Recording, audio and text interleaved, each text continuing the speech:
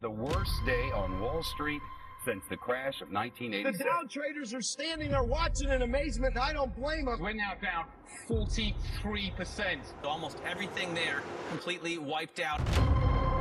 I was away one weekend and she rang me up and she said, "I've got some really bad news for you, Richard." I said, "What's that?" She said, "We're going to put you into administration."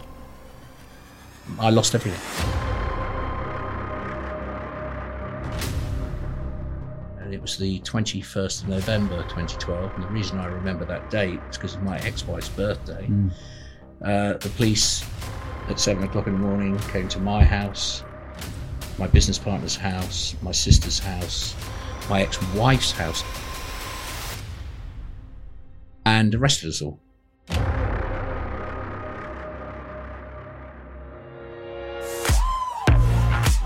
Welcome to The Eventful Entrepreneur. I'm your host Dodge, and I'm the CEO and founder of the Bournemouth Sevens Festival and the revolutionary Event Crowd, our new online events course. On this podcast, I speak to fascinating people who have all lived eventful lives.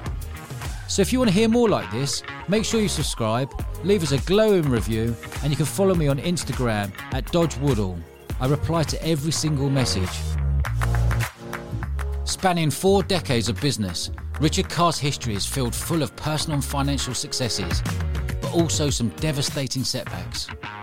Richard made a name for himself in the world of fast food, nightclubs, bars, bowling and property development, and he's been behind many multi-million-pound deals. But when it all come crashing down, he was forced to rebuild from financial ruin and faced lengthy fraud investigations with the threat of prison. Richard admits he's a Marmite character, and everyone seems to have an opinion on him. So I was keen to hear his side of the story. Here is the eventful life of Mr. Richard Carr. Let's roll all the way back the years. Where did you grow up and how did you first get into business? Well, I grew up here in Bournemouth, and I was shipped off to boarding school at 7 years old, which is, when I look back at that and think about my young children, I think, God, how did my parents do that to me? So I had sort of quite a tough upbringing, really, in boarding school, because boarding school in those days was a tough place. And I came back here, obviously, after failing all my O-levels after school, and messed around for a few years and decided I needed to get into business, and started when I was 20. 20? Yeah. What was your first business? So at the time, fast food was a big thing. My parents were hoteliers and they were very keen for me to get involved with their business, and I didn't want to do that.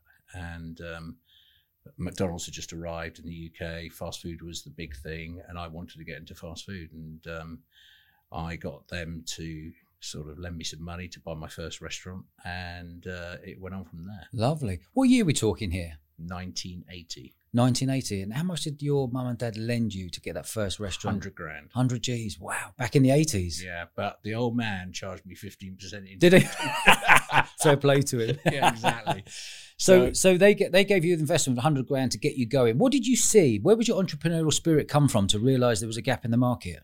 Well, fast food was huge at that time. You know, there was lots of different types of brands emerging, and I bought an old Golden Egg restaurant in Bournemouth Square, and I rebranded it Hamby House, and I wanted to start my own brand at that time. Okay. And I copied or plagiarised, I suppose is what you would say, the Wimpy brand slightly, and they got very upset about that. And one day a guy walked in the restaurant and said, "I'd like to see the owner of this restaurant." And he sat down, so I came and sat with him, and he was a big guy, very old school, you know, very well dressed. And he said, "I want you to be a franchisee of Wimpy." He said, "I like what you've done here." And I said, "Oh, I really want to do my own thing." He said, "No, that's not going to be possible." He said, "Otherwise we're going to sue you and we're going to do you for passing off." And I went, "Oh, right, okay." I said, "Well, how are you going to help me then?" And he said, "Well, I want you to become a Wimpy franchisee." He said, "We're starting this new type of restaurant, counter service restaurant, to compete with McDonald's, and I want you." And we went on from there, and I became the largest Wimpy franchisee in the UK. Restaurants, most of the restaurants were in the West End of London, and built that business and floated that on the stock market in 1987. Is that right? Yeah. Wow. So when you become a franchisee, how did you know that you become a success on the first one to then say, like, I want to scale up? I wasn't The first one they gave me Yeah. was in Boscombe, the first site. Is that? And I got the money via them Yeah. to open it. How much did they charge you? Be a franchisee. 8% of turnover. Okay, so they gave you a freebie, but they said whatever the turnover is, we want. No, it's not a freebie. They effectively backed the loan. Okay. So it was a loan that was effectively backed by United Biscuits, and opened the first restaurant and it failed. It just lost money from day one. Yeah. And to be frank with you, I mean, I should have known better because I already had another restaurant in Boscombe. Yeah. And at that stage, Boscombe was going through a bit of a downturn because of the advent of Benidorm and all of that. Boscombe used to be an amazing place to have a business prior to sort of the bucket holiday. Yeah. Anyway, so opened this first restaurant, didn't work, but they had a restaurant, a table service restaurant, like an old style Wimpy that you would remember and I'd remember from when we were kids. In Westover Road, which made an absolute fortune because it was, but at that time, Westover Road was just booming. You had 2 cinemas, had the ice rink. I used to take a fortune. And I said to Ian Petrie, who was the chief executive of Wimpy, I said, look, you need to let me have that restaurant because Boscombe just isn't working for me. And he agreed to sell it to me, and not for very much money. Yeah. And that sort of rescued me. That bailed me out of my Boscombe issue. And I went on from there. I took a site in Guildford, took a site in Southampton, took a site in Portsmouth, and worked my way up the M3 corridor until I was in the West End of London. And then I had a business that I floated, as I say, on the unlisted securities market in 1987. And we were off. Wow. And what does it mean by you floated the business? So it became a public company. Yeah. Yeah, it became a public company. And what are the benefits of becoming a public company and floating the business? Did you personally get a nice bit of cash out of that? Well, there's another story. I floated the business, what became a very famous day with Black Monday. And when the stock market crashed in 87, that was the day of our flotation. So we were originally due to float the company 87p a share. Flotation was curtailed because of Black Monday. And in the end, I got the placing away at 50p. So I was meant to come out with like £5 or £6 million personally, which is a lot of money, of course. Then, and as it is now. Well, yeah, but it was an awful lot. An awful lot of money then. Yeah, and it all went wrong, and we got it away in the end. But I obviously came out with a lot less money than I thought I would, and we just cracked on. Do you remember how much money you come out with? I think I was meant to come out with 7 or 8 million. I came out with probably 500,000 or 600,000. Is that right? Yeah. Wow. Because I left. In the end, I didn't take my shares out. I left them in. You just left them in there, hoping they would. And then they went from 50 odd p up to about £1.30 over time. Okay. So how long did you stay in that? How long did you stay in that business from? You floated it in 87. How long did you? 94. 94. So that was purely Wimpy still. No, in 1990, I sold. So Wimpy got bought out by Burger King, which was owned by Grand Metropolitan. Okay. And I was at a garden party. I was involved in the Prince's Business Youth Trust. I was at a garden party in Kensington Palace, and at the time there was the chairman of the company was there. His name was Shepherd, his surname, and I got introduced to him, and I sort of said to him, I'm one of the largest franchisees in Wimpy, and I understand that you've just bought Burger King. And so he was the chairman of Grand Metropolitan, and he said, "Yeah, that's right." He said, "Do you own all the restaurants in the West End of London?" I said, "Yeah, that's right, that's me." He said, "Oh yes." He said, "We've talked about you." I said, "Well, I want to sell them to you." The next morning, I met him for breakfast, did a deal, sold the business for I think £14.5 million. That was in 1990. So I came out of fast food altogether in one hit. Rebranded the company from Allied Restaurants to Allied Leisure, and then engulfed in my 10-pin bowling, nightclubs, bars business, which I built from there. Fantastic. So what year was that? So that was 1990. Yeah. So 1990. What gap in the market you see? You've obviously come out with a good pound note. You didn't take all of that money. You must have split that money. No, I left it in the business. Oh, you left it in the business? I left it all in the business. Okay. And then what was the gap in the market in the early 90s to see that opportunity of bowling alleys and Well, I really used to enjoy going 10-pin bowling. Yeah. And as a kid, and I used to think, well, when I got involved with fast food, Wimpy was a pretty down and out brand. Yeah. And it was pretty shoddy.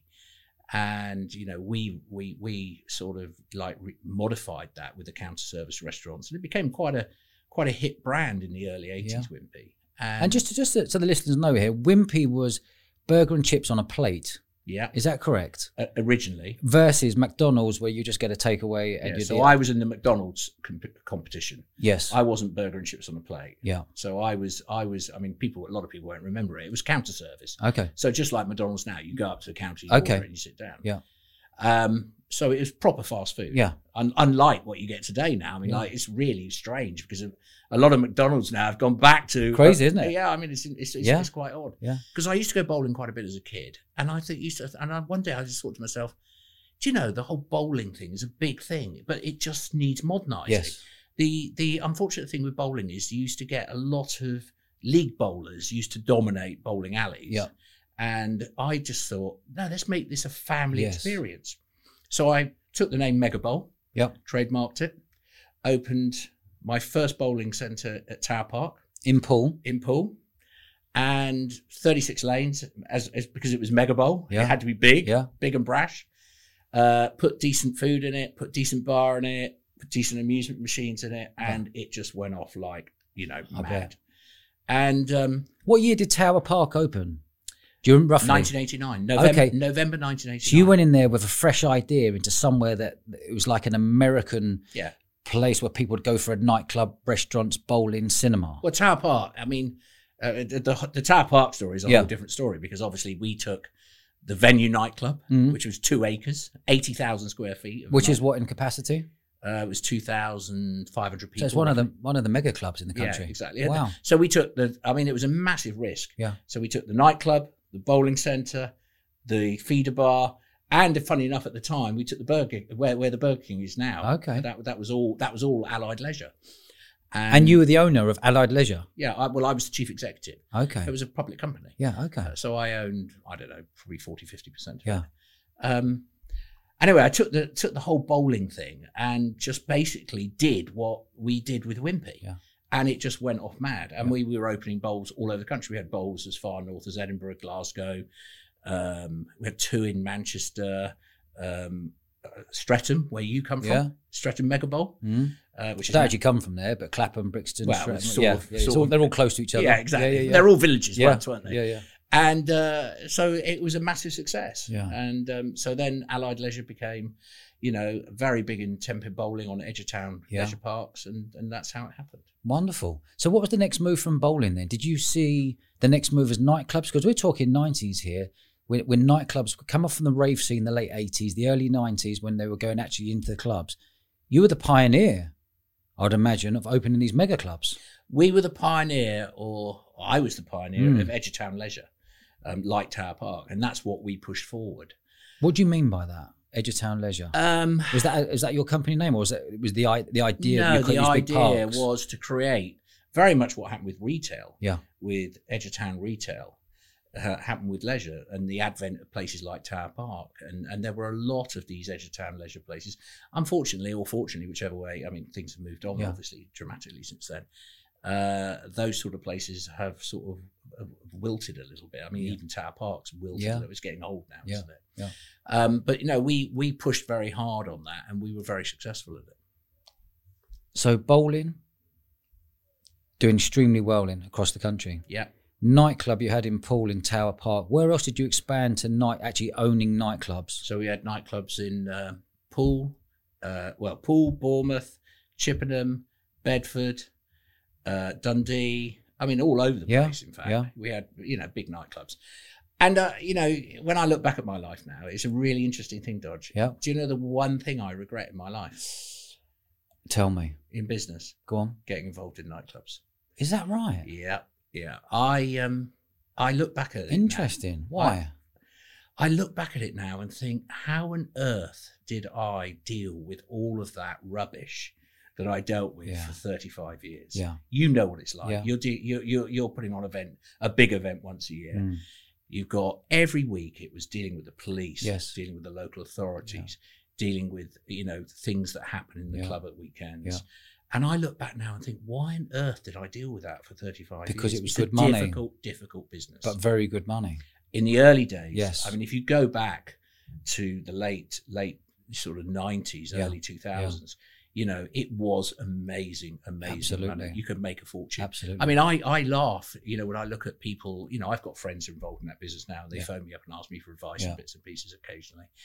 And like, you know, I find it amazing that 30 years ago, 25, 30 years ago, we were selling bottles of hooch for £1.50 on a student night. And 30 years later, they're charging £1.50 for the equivalent product today. I find it amazing that we were paying doormen like £5 an hour, and now you're paying doormen £15, £20 an hour. Staff £3 an hour, and now £10 an hour. And yet the product you're selling hasn't gone up in proportion. So it's not the business it was, but it is a very, very difficult business, and people don't understand how difficult it is. On a Monday morning, you wake up and you're dealing with aggro from the weekend before. Exactly. Exactly. It's a problem. I think more so for you because you were there with the license. Someone takes your license away, you lose your business. You've got 20, 30 security on the door. You've got all the bar staff. You've got all the overheads constantly. It was different for me because I was a promoter for 10 years, throwing 1,500 parties in all the nightclubs around the country, where I'd go in, pack out the club for 2,500 people, take the door money and drive away. I'll see you next week. So for me, I guess it was a different experience to you, but you've created some mega clubs around the country. What was the next step for you, and how many years did you do this nightclub world for? Well, on and off for a long time. I mean, you know, right up until about 2007, 2006, 2007, I was involved in one way or another in that business. I mean, it's got its benefits. I mean, being involved in that world, but it's, you know, from a strictly business point of view, it is a very, very difficult business. And, you know, as I said to you, if I look back at my business life, it's probably the mistake I made. Wow, that's really interesting to hear. When we did Allied Leisure, if I'd have stuck to 10-pin bowling, and that sort of business, family entertainment business, I probably wouldn't have run into the trouble that I have over the years with authorities and with image and with reputation. The trouble is, as soon as you're involved in nightclubs, you're perceived as a criminal. And if you look at every television program where there's a gangster film, there is always a nightclub. A club involved. There's always a club involved. And me and my partner, we quite regularly laugh about it, you know, that we're watching some sort of film that's got a gangster element in it. And the next minute they're in a nightclub. And I just think that perception is everything in life, isn't it? And I just think that you're immediately branded as a wrong 'un if you're involved in that sort of business. So we're in 1994 now, and but prior to 94, I basically got eased out of the Allied Leisure. Eased out means? Well, by the board of directors. For what? Because I was... So as the business grew, I brought on more and more non-executive directors. I brought on a lot of grey hair to give credibility to the board. But I was always a bit of a maverick. And I'll put my hands up to the fact that I am a maverick in the way I think, in the way I conduct my business life, and in the way that I take risks on occasionally. And isn't it lovely taking a risk? I think that's what makes us entrepreneurs. Absolutely. You know? And the recession came in the late 90s, or in the early 90s rather. And sort of just before that, there was a lot of corporate failures. There was Polypec, and there was various other corporate failures in the world. And this thing called the Cadbury's report came out on the conduct of chief executives and chairmen in public companies. And the big thing about the Cadbury report was that no person should hold the role of chairman and chief executive. Okay. And I was chairman and chief executive of Allied Leisure PLC, which was a fully quoted company at this stage. No, it was a FTSE company. And because we moved up from the unlisted securities market. What's the problem with being a chairman and a CEO? Well, they said that you had too much power. Okay. Too much autonomy. Okay. And did you enjoy that? To be frank with you, it didn't matter. It didn't. It never even dawned on me. But this report came out. It became the big thing in the corporate world. And so our corporate finance advisors, Williams de Bro, said, "Richard, you need to split your roles." And stupidly, and I say stupidly, another big mistake in my life, I decided I wanted to carry on as chief executive. I was young, I was gun ho, and I wanted. How old are you at this time, roughly? 30s? Yeah, the early 30s. 30s, yeah. I wanted to carry on building this business. And I said, I'll only split my roles if we have a non-executive chairman. So a non-executive chairman doesn't get involved in day-to-day running. I sort of met various people. No, don't like him, don't like him, don't like him. And then I met this guy who remained nameless, who came from a Quango, government Quango, who actually... What's a Quango? Well, it's a government finance rubbish agency, isn't it? There's loads of them. Okay. He worked for a part of the government to do with tourism. Okay. And I met him, I met his wife, went for dinner with him, went for lunch with him, got on like a house on fire with this guy, and thought, I can work with this guy. He's non-executive. I've still got the reins. Let's get on with it. Yeah. So I agreed to split my roles. He came in as non-executive chairman, and I obviously stayed executive, chief executive. And I'll always remember the first board meeting. So the first board meeting came. And Where were you? In our office at Tower Uptown, Park. in London. Tower Park at the time. Tower Park at the time. And, he sat at the top of the table where I used to sit, and I thought, maybe I have made a mistake here. Sat there, and of course he started running the meeting and started saying this and that. And after the meeting, I said, Bill, I need to have a word with you. And so he came into my office. I said, you are aware that you're a non-executive chairman. You don't make policy. I report to you, but I run the business. Yeah. And he said, well, no, it's not quite the way I see it. And I said, well, perhaps you should consider where you are and read up what your role is. Anyway, off he went. We shook hands and off he went. And then my PA came to see me. He said, oh, I've got Bill's expenses. And I looked at them and I went through them and I went, there's no way I'm signing those off. Yeah. So I rang him up and I said, look, Bill, I said, there's absolutely no way I'm signing off your expenses. Yeah.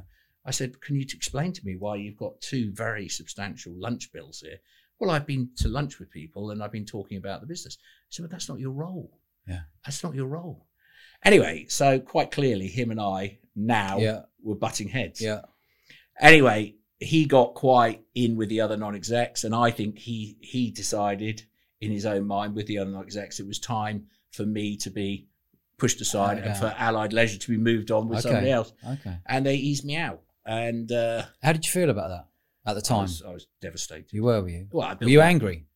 Upset? What sort of emotions you go through when you're being pushed out like that, when you've created something fresh? The last board meeting was horrendous. The last board meeting was at Meridian Hotel in Piccadilly. And the business was, the early 90s recession was biting. Yeah. We had some very, very difficult covenants on some of the loans that we had.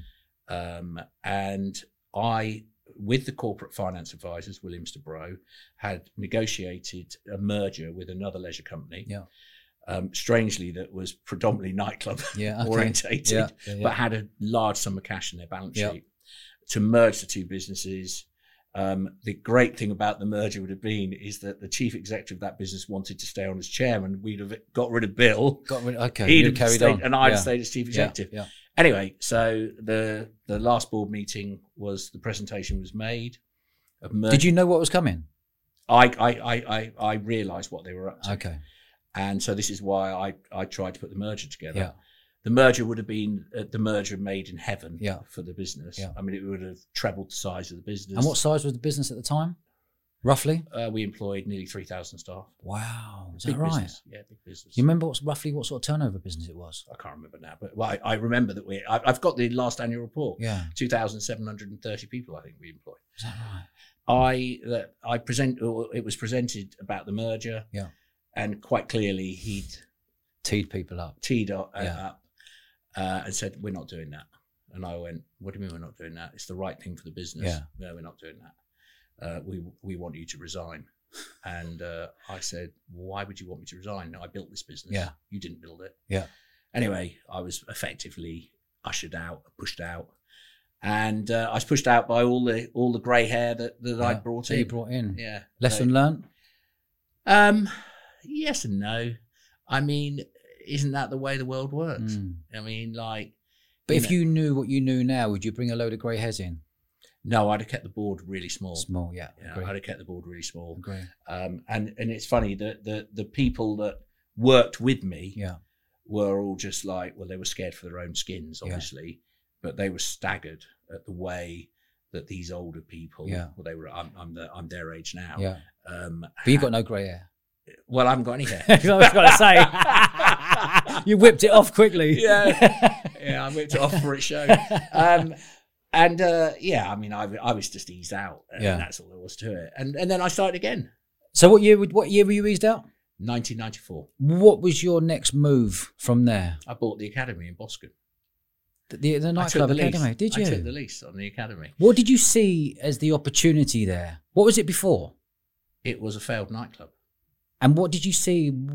How did you think you were going to get so many people going to Boscombe in 94 away from Bournemouth? Because I thought that I had the ability to market that business, much like what you do. It's all about marketing, isn't it? Of course, yeah. And the dance music was coming on. Yeah. So it was all about bringing in big name DJs. Yeah.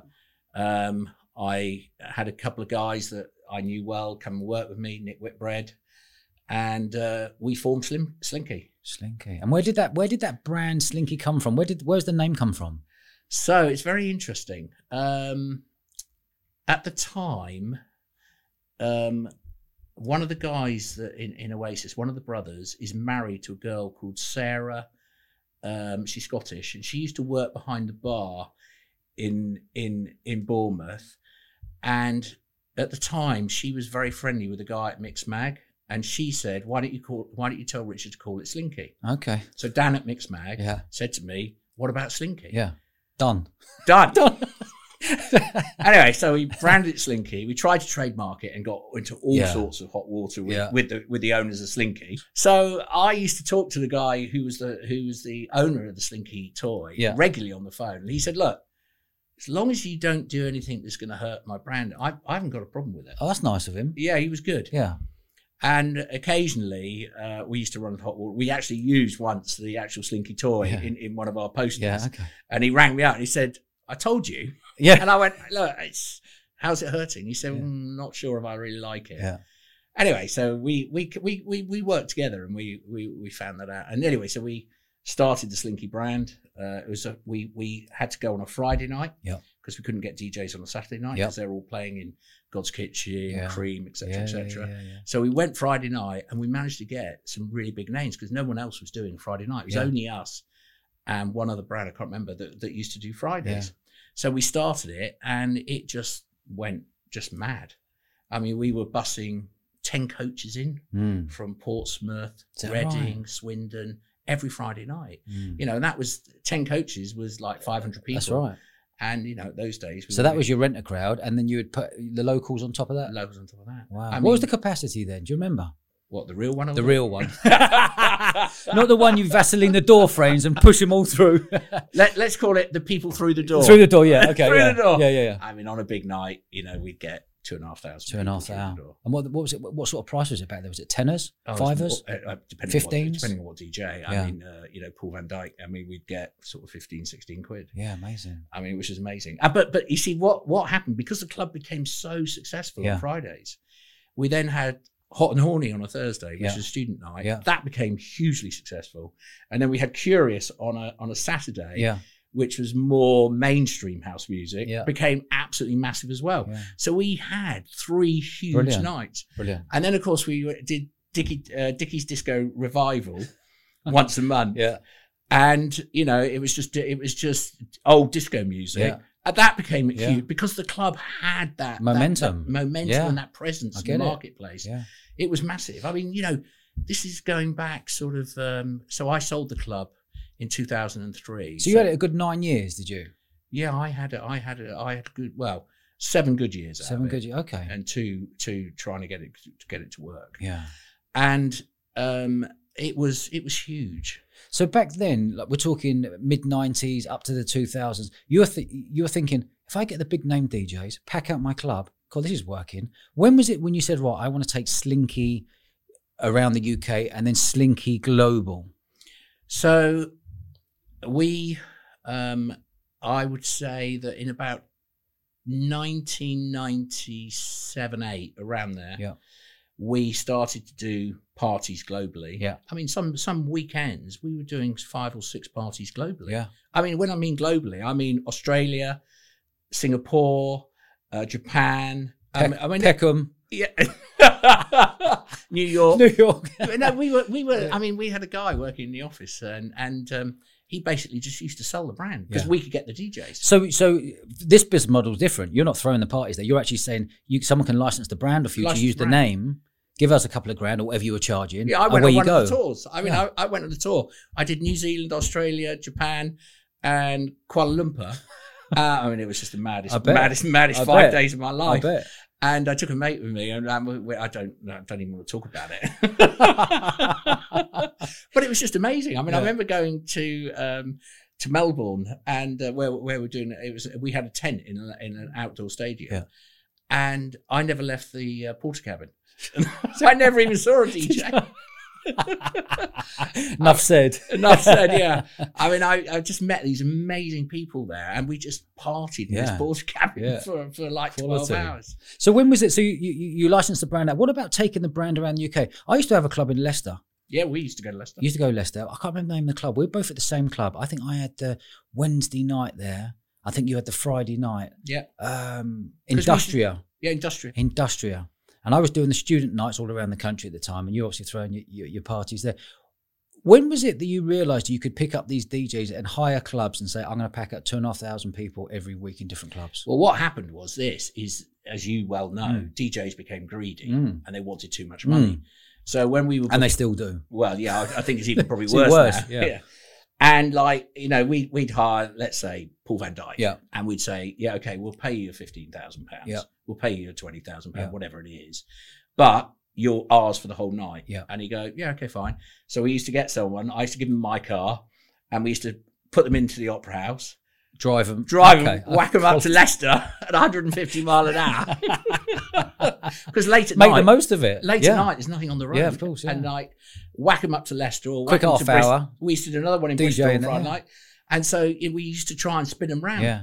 And that's how we used to make it work so effectively for us. So did you ever go into actually CDs or magazines or anything, or did you stick to promoting? Yeah, we started that. We started Slinky Music.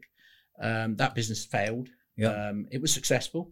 But what was Slinky Music? Well, we started producing CDs. Okay. And it was successful at the start. Yeah. But a certain DJ who's very well known, who has a massive controlling influence on Radio 1, didn't like the fact that we were moving into that market and basically sidelined us from our music being played on Radio 1. What was his name? I can't tell you that. Why not? Because you know who he is. Why not? No. What's his first name? I can't tell you that. What's his surname? I'm not going down this road. I don't want to do this interview and get ripped tomorrow. Fair play. So how many years were you running the Slinky for? Was that your main thing? Since Allied pushed you out of that thing and you out of that business at the time, you then set up Slinky, you had the nightclub. What were you juggling? What were you thinking was the next venture for you? Well, I just... Or were you just happy promoting for a number of years and not having the pressure of police, licensing council and everything else around? No, I bought that club and I just, thought that I would start to build a private leisure business, which is what I did, which became Future. We'll go on to it. Future 3000. Okay. And, building that Slinky brand was very time consuming and it was hard because, we were doing the BIC in Bournemouth, we were doing the Brighton Centre, we were doing Exeter. What one-offs at the BIC? Weeklies? No, one-offs. So we used to do the Easter ball and the Halloween ball, and we used to do 7,000 people there. Is that right? Yeah. In the BIC? In the BIC. Wow. And then the council got a bit tetchy about that and they stopped it. So we did about 3 years of that. Why were they tetchy, do you think? I think it was the police and drugs and everything else that went with 7,000 dance music, 7,000 people, and also the wear and tear of that night, what it created in the BIC. It used to beat the BIC up. But you say that like people being shipped in, 7,000 people, but there would never. I'm sure there was never any trouble there. It was a dance, but people used to leave at 6 a.m. That's what I'm saying. People were taking ease and having a laugh and loving each other, and whatever they were doing. There was no trouble, I wouldn't have thought. When we started it, the police weren't involved. And then all of a sudden, I think, various whispers about what went on and 7,000 people. And then, of course, there was this issue of checking and searching everybody. Okay. So it took hours to get everybody in, pissed people off. Yeah. And we just stopped doing it. But, we were doing We were doing some nights. We were doing, and New Year's Eve we did a couple of times. Brighton Centre, Bick, Exeter, and Cardiff, and we were rotating the DJs then, doing exactly the same. So we had 5 guys in fast cars moving DJs around the country. Were they good earners for you? The Bick? Yeah, great. Yeah. 7,000 people. What, 15 quid a head? Tenors? No, I think we were like 28 quid a head. Was it 28? Was it? So you must have had a big lineup for that. Yeah, huge. Fantastic. Yeah, and we used to have 4 rooms. Yeah. But you took the whole place. The whole place. Do you remember how much rent it was back in the day? It was all commission on tickets. So they would say, I want... I mean, we'd make... I mean, I'm not going to bullshit. I mean, like, we'd make 150,000 a night just out of the Bick. Yeah. But you wouldn't... The bars wouldn't be yours. You couldn't touch the bars. So let their Bick take the bars. You pay... And you... Okay. And they would just take their cut. Ticket. Our money was on Was it a win-win for the Bick and you? Oh, they're huge. Yeah. Huge. And I think a few people have tried to do it since the Bick, but I don't think it's ever been particularly successful. Interesting. So was that the start of you creating the brand Future 3000? No, what happened then is that in the early 2000s, Tony Blair, or the late 90s, Tony Blair changed the licensing laws or announced he was going to change the licensing laws. I could see the writing on the wall for clubs. And dance music had gone through a very difficult stage. I mean, some of the bigger brands had tried to take house music too progressive. And it got boring. The kids didn't really like it, the progressive music, because it was a bit heavy. And I could see that the whole thing was the numbers in the club were starting to wane. You could see what was happening. So licensing laws were changing. The whole dance music thing was starting to go wrong. And I thought, right, now's the time. Let's get into late night bars. Yeah. So I started Future 3000. I opened a bar in Bournemouth called Slam, which is next door to Cameo, where it is now. What's that, the old Elements nightclub? Yeah, next door. So next door to that, that was yours, was it? Slam? Yeah, that was mine. Slam okay, what capacity was that? Well, we then opened a club underneath called Urban,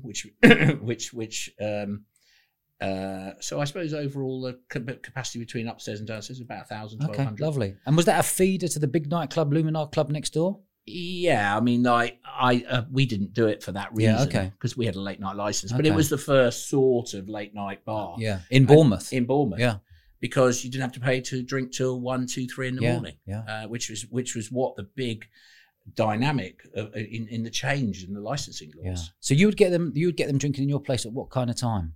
They'd come in at 9 and they'd stay there till 3. 3. Okay. But they never had to pay on the door. Yeah. Okay. Yeah. And then we opened Urban underneath, which we made. It was a drum and bass club to start with, which we could still charge door money for, because people who were into drum and bass would pay. Want to be there, yeah. They'd pay. And then I went on from there and I opened Bliss down the road. Yeah. Oh God, I remember Bliss. Yeah, which was, it was state-of-the-art bar, wasn't it? That's right. Beautiful bar. Yeah, beautiful. Rammed. Yeah. What capacity was that? Because that used to be... Probably 1,200. But the actual turn, the amount of people that used to come in, probably about 3,000 throughout the night. Oh, yeah, absolutely. Yeah, it was an amazing success. And then What year was this? What year did you open up Bliss? Gosh, now, where are we? We must be... sort of early 2000s, late 1990s, early 2000s. Okay. Yeah. And then I opened Tycoon next door. Yeah. Another 1,300 capacity venue, which completely destroyed Cameo. Yes. Because, and this is what I saw. I saw that people were not going to bother going to nightclubs anymore because people didn't want to, why would you pay when you could stay in a bar? Yeah. And then I carried on building that business, Future 3000. We owned Crank, which is in Hinton Road. Yeah, I do. Yeah. Okay, yeah. And then I didn't know you owned that one. Yeah, we owned Crank. That was my club. And then we owned two places, Mint on Pool Quay and Oyster Quay. Yes. And so we had a really good leisure business that Jim Beedham ran. Yeah. Jim. Yeah. And of course, then I went back to something I'd always been involved in a small way, was developing. Yeah. I decided that, I wanted to come out of being day-to-day involved in leisure and hospitality, and started getting more involved in building again. What year did you start building? Well, I'd always, my very, very, very first deal before I ever was in hospitality was a development. Okay. So my father owned a garage in St Michael's Road, and he had a lease on it, and it was the garage for the hotel that my parents had. And the freehold became available. And I went to my dad and said, look, let's buy this freehold. This is before I'd done fast food. Yeah. And my dad said, no. He said, why do you want to buy that for, son? I said, I think that we could do something with it. I think we could get planning on it, Dad. No. So I went to my mum and I said to my mum, look, I want to buy this garage. Yeah. And she said, well, what do you want it for? I said, well, I think I'll get planning on it. She said, well, how much money do you need? And I said, well, I don't know. Anyway, I bought this garage for £30,000. And my mum gave me, or guaranteed, the bank loan that I bought it with. Anyway, bought it for 30 grand, put an outline planning permission. I sold it for 90,000. Okay. 6 months later. So this was back in the day. And I went to my dad and I said, I sold it, but I'm going to split the profits with you, Dad. Yeah, nice. And because he couldn't believe it. So I'd always been involved in I mean, that's always been my thing, you know, messing around with property. And of course, you know, all the way through my life, property has played a massive part of that. Were you owning the freeholds of these bars and restaurants? Or some of them, yeah. Some of them, okay. Oh yeah, so I mean, if you take on Poole Quay, Hennings Wharf, where the flats are, where Mint was, you know, I basically paid to fit that out, owned the freehold, and then I did sale and lease back, and so the bar cost me nothing. Yeah, okay. Because of the uplift in the yield compression, and so property's always been my thing in everything I've done. Everything's been the background. Property led. Been property led. Yeah. Anyway, so I decided that was it. I've had enough of hospitality. I had enough of dealing with police. I had enough, and I leave that to Jim. And I cracked on and started Ravine, and did 3 or 4 years and became quite prolific in the area. And then, of course, 2008 came, and Australian National Bank, who owns Clydesdale Bank, who were my lead bankers in the UK, decided that they'd had enough of the UK, and they pulled the rug from underneath me, and that was it. And so you were obviously hugely successful going on this journey in bowling alleys, bars, clubs. All this money would then fund your property development. Yeah. So those 4 years in Ravine, what was that like for you? Saying, right, I'm now going to be a full-on property developer. Did you enjoy it? Yeah, I loved it. Yeah. Because it's my DNA, isn't it? Dealing with planners. Okay. Because I've dealt with planners and licensing all my life, you know, dealing with planners to deal with residential property was just, to me, a walk in the park. And as it is today. It's tedious. It's you've got to be tenacious. But it's an art. It's like playing a game of chess, and that's how I view it. I mean, it's like, you know, the planner moves a piece, and you think, right, how do I move a piece to bugger you up? Yeah. Anyway, so I, you know, 2008 came. I mean, Ravine was hugely successful. What was the business model of Ravine? Was it to buy and get planning to flip? No. Or was it to buy, get planning, do it yourself, and then sell the properties? We sold some properties for cash flow purposes, but predominantly we're doing what I'm doing today. Yeah. And we were just building a brand. Yeah. 2008 came, and the Americans ruined the world. What happened to you in 2008 when the whole recession came down? Well, it's really interesting. I used to go away every year for a month, the last 2 weeks of December, the first 2 weeks of January. And I went to Miami with my partner at that time, and I was reading quite a lot of stuff in America, you know, sat by the pool, and I was sort of working myself up into a bit of a frenzy that the market was going to crash. I came back. I'll always remember it. I called a meeting in the office. I said, right, we're not taking any new sites. Yeah. We need to finish what we've got. Yeah. And they all thought I'd gone mad. Yeah. And so then there was a renewal of our overdraft facility due, and the guy that I dealt with at Clydesdale Bank was an Australian guy.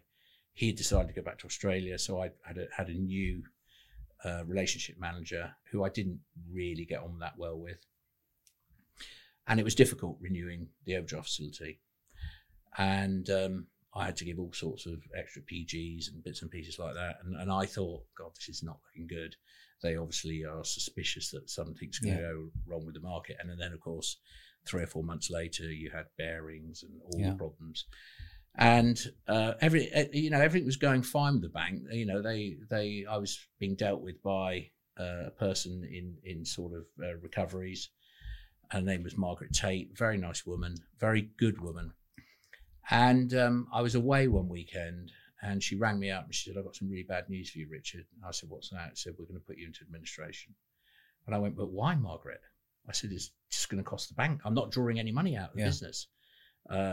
You're effectively getting free management. I said, if you put us into administration, not only am I going to lose absolutely everything, you, the bank, are going to cost yourselves money. Yeah. She said, it's out of my hands. Australia has made a diktat rather. And, anyone who's in distress has got to be put into administration. We effectively, Australia want out of the UK. And they put the development business into administration first, which is really obviously massively upsetting. And because I'd given cross guarantees from the leisure business, Future 3000. Yeah. So I lost everything. Right, okay. Overnight, the whole thing had gone. Did you find when you look back, did you think you were growing too quickly from what you know now? We're 13, 14 years on. No, not at all. I think that Australian National Bank made a massive mistake because they ended up costing themselves money. But were you borrowing from that bank? Massively. What sort of money were we talking? Oh, tens of millions. Okay. I mean, I think my PGs alone were over £10 million. So your personal guarantee was 10 mil? Over 10 mil. Over 10 mil. And you're also borrowing over 10 mil from the bank? Way over 10 million. To go and build lots of flats and houses around Bournemouth and Poole? Probably borrowing 30, 40 million pounds. Wow. Just borrowing that amount? Yeah. Jeez. But I mean, that's the nature of property development. Yeah. I mean, if you take my development on Poole Quay, it's sort of your current one now? Yeah, it's just one of our developments. Yeah. I mean, that's a £15 million scheme that we're borrowing probably £13 million on. How many million? Borrowing? 13. 13, okay. So that's one development. Yeah. And, we've got, 6 or 7 of those going at the moment. So that is the nature of property development. So you're always borrowing heavily. How was it for you personally in 2008 when you went bust? What was the knock-on effects of people around you who weren't getting paid? Well, that's a really interesting story, or a really interesting point. So despite public opinion and despite all the rubbish that you see in the Echo, I made sure that all of the contractors, because I never employ a plasterer or anything like that. Everything's done on JCT fixed price contracts. So I will employ a contractor to undertake that contract, which is a fixed price contract. So no one ever gets paid by me except that contractor. Okay. So I make one payment a month to that contractor, and then he pays all his subbies. Yeah, okay. So I was well aware of what of the sort of fallout of what was going to happen. So I made sure the bank paid that contractor up to date, and quite clearly, a couple of the contractors did not pay their subbies and various other people. Hence why there's been a little bit of fallout over the years and accusations, etc., etc. So that was upsetting. Clearly, though, quite honestly, I'd lost my whole life's work. I was worth a substantial sum of money in 2000. Well, before this happened in 2008, and I was thinking about retiring or semi-retiring at that time. I was thinking, Jim could keep the leisure business and pay me so much a year. Yeah. The boys that are in the office could carry on building, 1 or 2 developments a year. Yeah. And I just flip in and out. And I'm never going to be a person that sits with a fishing rod for 7 days a week. But it was a tough time. And, I ended up living in a flat in Sandbanks. I moved back into my house after a while, after I realised I wasn't going to need to lose it. But no, it was a very difficult time, and I was then made personally bankrupt. Yeah, and I was personally bankrupt for 1 year. I then came out of my bankruptcy after 1 year. I then started to do quite well again quite quickly because I knew that there were a couple of sites here and some there, opportunities that I still had and kept running in the back of my head. So and the market had recovered quite quickly. Yeah. Funny enough, in this local area, residential. What, in 2008, 2009, and 10? Well, 2009, 10, there was a sort of a little bit of a boom. Was there? Okay. Yeah, there was a little bit of an uplift. Yeah. Anyway, so I put in planning on a site, and I managed to get two houses on this site. I sold it to a developer, and I made money quickly again. I was going, and then of course, I don't know what year it would have been, 2012. Yeah, this would be 2012 now. and it was the 21st of November 2012. And the reason I remember that date is because of my ex-wife's birthday. The police at 7 o'clock in the morning came to my house, my business partner's house, my sister's house, my ex-wife's house in Colchester, because she had a company with the name Carr in it, and arrested us all. And we were all charged, and for 3 years we fought it, and there were 42 charges brought against me, and I was acquitted. What were those charges? Oh, it was just all sorts of... How many charges? 42 I had. 42 charges on you. And 42 criminal what charges. Was it? Fraud, theft? Everything. It went on and on and on? It went on and on. I mean, in so much as even stuff like letting a property that was not on a buy-to-let mortgage. Right. Stuff like that. Yeah. Which, I mean, there must be millions and millions and millions and millions of people in this country that are doing that now. But yeah, there were some very serious charges there as well. And the police did their utmost, or the officer did their utmost to ensure that I couldn't get good counsel. That means legal representation. Yeah. And various friends and people helped me, and I managed to get very good legal counsel. And my legal counsel started to smell a rat, and they uncovered that certain documents had gone missing. And as a result of that, the trial was cancelled. So there were two trials. There was a post-bankruptcy trial, and a pre-bankruptcy trial. And the pre-bankruptcy trial collapsed in 2 days. The jury never sat, because documents had been. There's a thing called unused evidence, and if the police don't use the evidence, they have to give it to the other side. And various pieces of unused evidence have been binned, which my QC had uncovered. The judge, after the third piece had gone missing, decided that the trial must stop, and so we acquitted. He then ruled that all of the witnesses' statements for the next trial need to be reviewed by a different police force. It was the worst 4 weeks of my life. So I had 4 weeks of waiting for the second trial. Jeez. Anyway, I went into Winchester Court on that day, and the same judge sat down, and he asked the Queen's barrister, or the Crown barrister, to stand up. And do you have a case against Mr. Carr and the other defendants? And she said the Crown have no case to answer, or wished not to press any charges. And he said, well, what do you mean by that? Well, we have re-interviewed everyone, and there are massive discrepancies between the evidence, the original evidence, and what we have now found. And that was the end of it. So how long did this go on for? 3 years of my life. And what was that feeling like in the morning when you're I take it the police knocked the door down? They had a battering ram with them. They never knocked the door down because I came down and opened it. And how many were there of them? 10. With dogs? Dogs, armed? Everything. No arms. No arms. No. They searched the house, pulled the house pieces. What are they looking for? Cash and drugs, I believe. But they found nothing. Which is obviously. I was laughing. Yeah. I knew a couple of the police officers, and I said, I don't know what you're doing. So what are you expecting to find? And they did the same with Jim Beedham. They searched his house, and they said, well, we believe there's substantial sums of cash in this. So they were after cash because you went bankrupt, and they see that you're doing well again.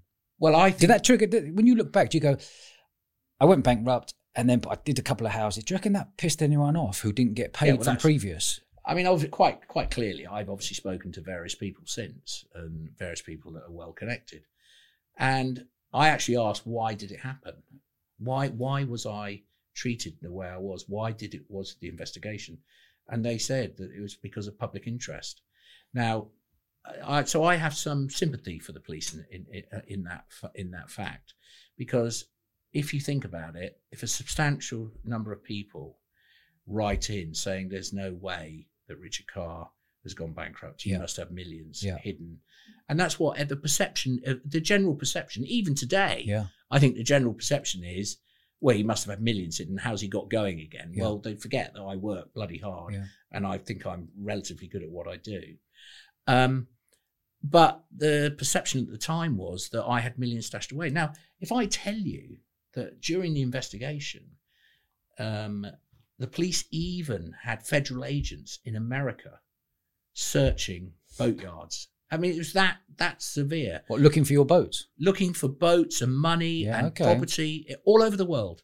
I mean, I in my life, I powerboat raced, as you know, and I've raced all over the world. And, occasionally I'd open bank accounts in Spain or Monaco or America, which they all had. Yeah. They never had any money in them. They might have had $20 in it or something like that. But they assumed that I had millions stashed. Yeah. I mean, and they found nothing. Yeah. And that's one of the things that I think was rather strange about the whole thing. I think that the day when they started that investigation, they started with the pretext and with the thought in their mind, he's got millions stashed somewhere and we're going to find it. Yeah. And they never found it. And the only thing they couldn't take away from me is the ability that I have a good brain and I'm motivated and a driven person and I will come back. Yeah. Because I'm not the sort of person that falls on the floor and stays on the floor. Yeah. Yeah. I'm like you. We have that DNA in us and we're fighters and we get up and go again. What was that feeling like, knowing you had 3 years of this hanging around your neck, for you being, at the time, you were kind of Mr. Bournemouth. You changed the face of Bournemouth, nightclubs, bars, everything else that was going on then, back in the day. What was that feeling like? The recession hit, then you went bankrupt, and then this double whammy on top. It was awful. I mean, it was terrible. How bad? Bad. Was it bad enough that you were going to make a stupid move for yourself? It was dark. Let's call it that. It was awful, to be frank. How many years do you think you were feeling in a dark place for? Well, probably 1.5 years. Okay. It was awful. It was wrong. It was wrong. And were you in a dark place, didn't want to leave the house? No. Or was it a dark place that you couldn't look at people in the eye? Or was it a dark place you didn't know what people were thinking? What was going on in your mind? I had to deal with it and get on with it. Yeah. And I did that. And, I had a young son. How old was he? He was a baby. Yeah. And that's what kept me going. At that time, were you thinking, I could get banged up here? Yes. Yeah. And how long was it you were thinking you could get done for? Well, if it all gone, if everything had gone against me, and if I hadn't have had the QC that I had, who put the time in to sort through the minutiae, if I'd have had legal aid, I would not be here today with you. But because she put the time in and realised that something wasn't right here, I would have been inside for probably 6 or 8 years. Actually doing 6 or been given 8 and do half of that? Or do you think be given 16 to do 8? No, I think I'd have been given a 6 or 8 years. Wow. I mean, effectively, the biggest thing in my life that I think about regularly is that police officer is still serving in Dorset Police. Do you know his name? Yes. He was suspended for 6 months. He was demoted one band, and he's now back serving. Basically, he stitched me up. Why do you think he stitched you up? I think he was under pressure from senior people. Okay. I think that what happened was quite simply this. They set out on a journey thinking that I had millions of pounds hidden all over the world. When they couldn't find it, he went back and he said, well, the lid's off the box now, and you've got to get him. You've got to find something to get him on. Yeah. And hence the reason why they fiddled with evidence. Yeah. Is that what they did, fiddle with evidence? They fiddled with evidence. Wow. They hid unused evidence, and they fiddled with statements. Yeah. Clydesdale Bank refused to give evidence in that trial because the head of legal in Clydesdale was so appalled at the way that they'd gone about what they'd done. Yeah. And so, they wanted to stitch me up. I think they got to a stage where we can't believe that he hasn't got all this money hidden. Yeah. because they believe that's what in their minds, Yeah. like the public. Yeah. They thought, yeah, Richard Carr's gone bankrupt. Rubbish. Of course he hasn't. He's got millions hidden. Yeah. And I didn't have millions hidden. You know, I was when I moved back into my house, I didn't even have a fridge. Yeah. And you know, I've clawed my way back up, worked bloody hard. I've got good people behind me now, and some really, really great businessmen who are helping me. What was that feeling like? You said you were in a dark place for a year and a half. Was it the last of the 3-year trial? Was it the last year and a half where you thought, oh my God, I'm getting close? Was it the first year and a half? I think that, no, I think, do you know, it was the beginning. Okay. It was the beginning that was really dark. Yeah. Because I think one day I'd been to London and met my barrister and the other QC that was there, and they said, Richard, you do realise that the consequences of what you're facing? And I think I walked out there and thought, oh my God. Reality. But that's when I sort of gained my strength and said, but that it's all wrong. It's ridiculous. And you know, the problem is that the way that they manipulate the truth to fit their wishes. You know, it's like they've written on a board, right, we want to get him for this, and we will manipulate what we find about him to fit those charges. And I think, you know, it's not just me. It's if anyone ever gets into that position, beware and really keep your wits about you. Yeah. What was that feeling like when you were in the court that day? You're going to court. Were you thinking, I'm going to get away with this on that day? Not get away with it, but actually not be charged on that day? Or were you thinking... very interesting. The first trial, I remember arriving at the court, and do you know what? I had a real air of confidence about myself. I went and had some breakfast in Winchester, and I walked in the courtroom, walked into the court, and I met Miranda, who was my QC, Miranda Moore. And she sat me down and she said, I've got some very good news for you. And I said, what's that? She said, it would appear that I've uncovered something. And I said, what's that then, Miranda? And she said, Clydesdale Bank have refused to give evidence in the trial, and I've pushed them why. And they've told me exactly why. And it would appear that the officer has not been playing properly. And I said, and when I walked in the courtroom, I don't know what it was. It was almost like I had a halo had grown around me that this was all going to go wrong for them. And it went wrong for them from minute one. You know, the jury was sworn in, and then she stood up and said to the judge, I wish to bring to your attention, sir, blah, blah, blah, blah, blah. He swept that off, the first one, which I was slightly surprised at. We were then all told to go home, and then we asked to come back the next day, and she'd found something else, an email that had been destroyed, which was helpful to me. Yeah. She brought that to his attention, and he was obviously not happy, but he still didn't dismiss the trial, and we were sent away again.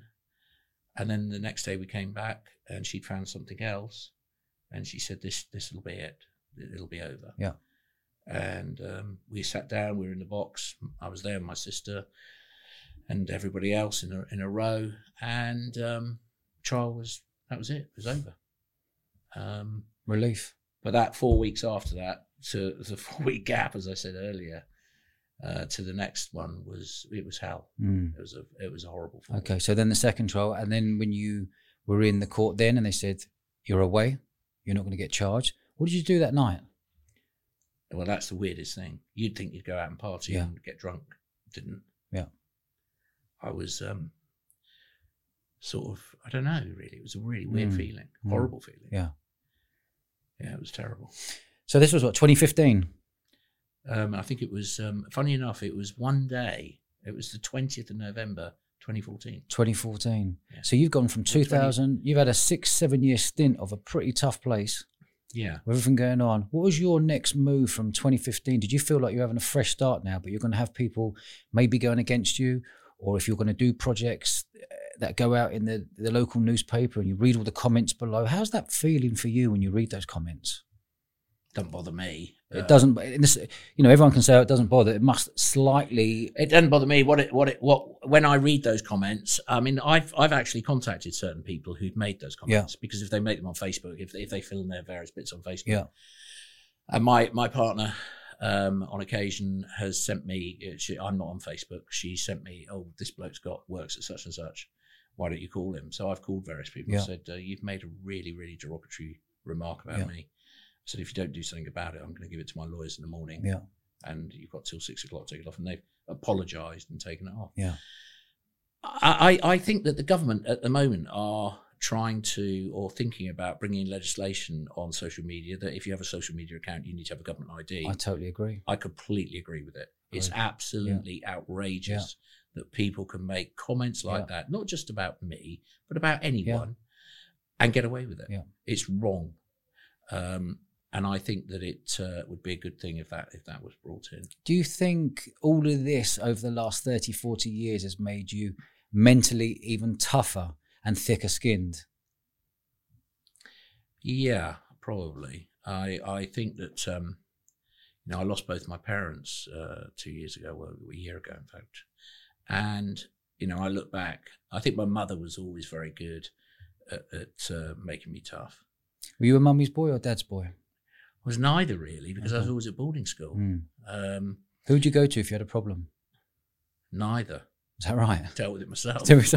Don't tell them.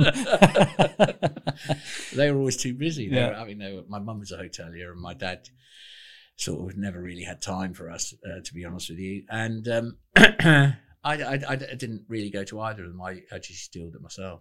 So moving on, 2015, what have you done the past 6-7 years? Built this new business. And the business is called? Fortitudo. And what is Fortitudo? It's a development business. We started just doing planning for people. Yeah. When I came after the issues with everything, I was lucky enough that a certain person gave me the responsibility of doing their planning. That was John Smith at Sultan's Marina. Yeah. I was successful in achieving that planning. Down in Poole? Down in Poole, in Lilliput. So we got planning for a 75-bedroom hotel and a beautiful 54 unit apartment block on the site. And I was successful at doing that. And he had faith in me. And then the business has grown really from just doing planning into obviously developing. I mean, at the moment, we've got over 200 units in construction. As far west as Bath, we've got sites as far west as Bath, far east as Brighton. Yeah. We've obviously got a lot going on in the local area. We employ 13 people in the head office now. Mm. Head office as well? In Ashley Cross. Okay. So it's going well. You've certainly lived an eventful life. Yeah, but I planned that. Yeah.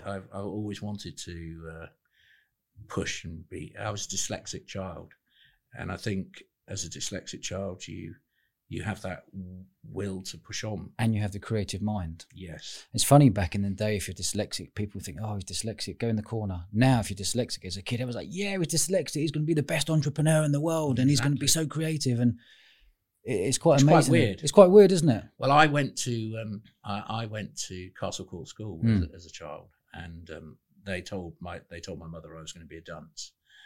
And my mother took me to London. I always remember it. I was only about 6 years old. Going on the train was a big thing when you're 6 years old. And went to see a specialist in London, and they said, "Oh no, he's not. There's something wrong with him." And of course, that was in the mid 1960s, and I think life was slightly different then than it is today. Anyway, my mother argued with the consultant and said that, well, he was the first child to be able to count to 100 in his kindergarten school, and the first child to be able to do his alphabet in the kindergarten school. How could he suggest that? They said, well, he just doesn't seem to get it. So I went to it was the very first dyslexic school in the country, called Ravenscroft. And everyone in that school was dyslexic. And, there's a guy there, you'd probably know the name of Guy Hands. He was in my class, and he's one of the most successful entrepreneurs in the country, isn't he? A fund manager. And So I actually think dyslexia, as you just said, is actually a gift. Absolutely. And because I have a spatial awareness that other people don't have. Like, you know, I can walk into a empty room that's just concrete and I can see what you could do with it and see exactly how it is. And a lot of people don't have that spatial awareness. I mean, a lot of people that look at apartments that aren't furnished think, oh no, I don't really like it. Then you take them to the furnished one on exactly the same apartment on the Fall next in floor, love. and they go, wow, this is amazing. Yeah. And I often, whenever I see that, I often laugh in my mind, thinking that's really weird. How would you, in this next chapter of your life, since all the huge successes, the huge highs, the huge lows, the huge pressures, how do you want to be perceived moving forwards? Well, I mean, my plan, I mean, because I'm sort of coming to that age now where you've got to start thinking about the sort of, I mean, I don't wish to say it, but, you know, I'm in my early 60s. If I'm lucky, I'll live to my mid-80s. If I'm unlucky, I could live another 10 years. Quite clearly, I've got young children, so I want to make sure they're well kept. I think that I'd like to float the business that I've currently got, Fortitudo. I think that is on the cards in probably 2, maybe 3 years. You know, it's becoming a very substantial business, and I'd just like to bow out of doing that, take my money and do whatever I've got to do. Mate, I think you'll constantly be creating. You ain't going to the grave in retirement. No, you'll be creating to the day you go into the grave. Yeah, I'll die at my desk. Yeah. You know, so how would you personally like to be perceived moving forwards? I don't know, really. It's not something that's really bothered me. I like being. I am a creative person. The thing I enjoy about what I do now is creating buildings and creating spaces. Yeah. I don't just do this for the money. Obviously, the money is important to me. But it's I the like journey, isn't it? Yeah, I like the journey. I like looking at things, and I have to be proud of what I achieve. Yeah. You know, when we build something, I like to look at it and think, yeah, that's good. We've done a good job there. Yeah. I like to go into apartments and think somebody's going to buy this and they're going to be really happy. Yeah. That means a lot to me. And I think that you know, I've always been a Marmite character.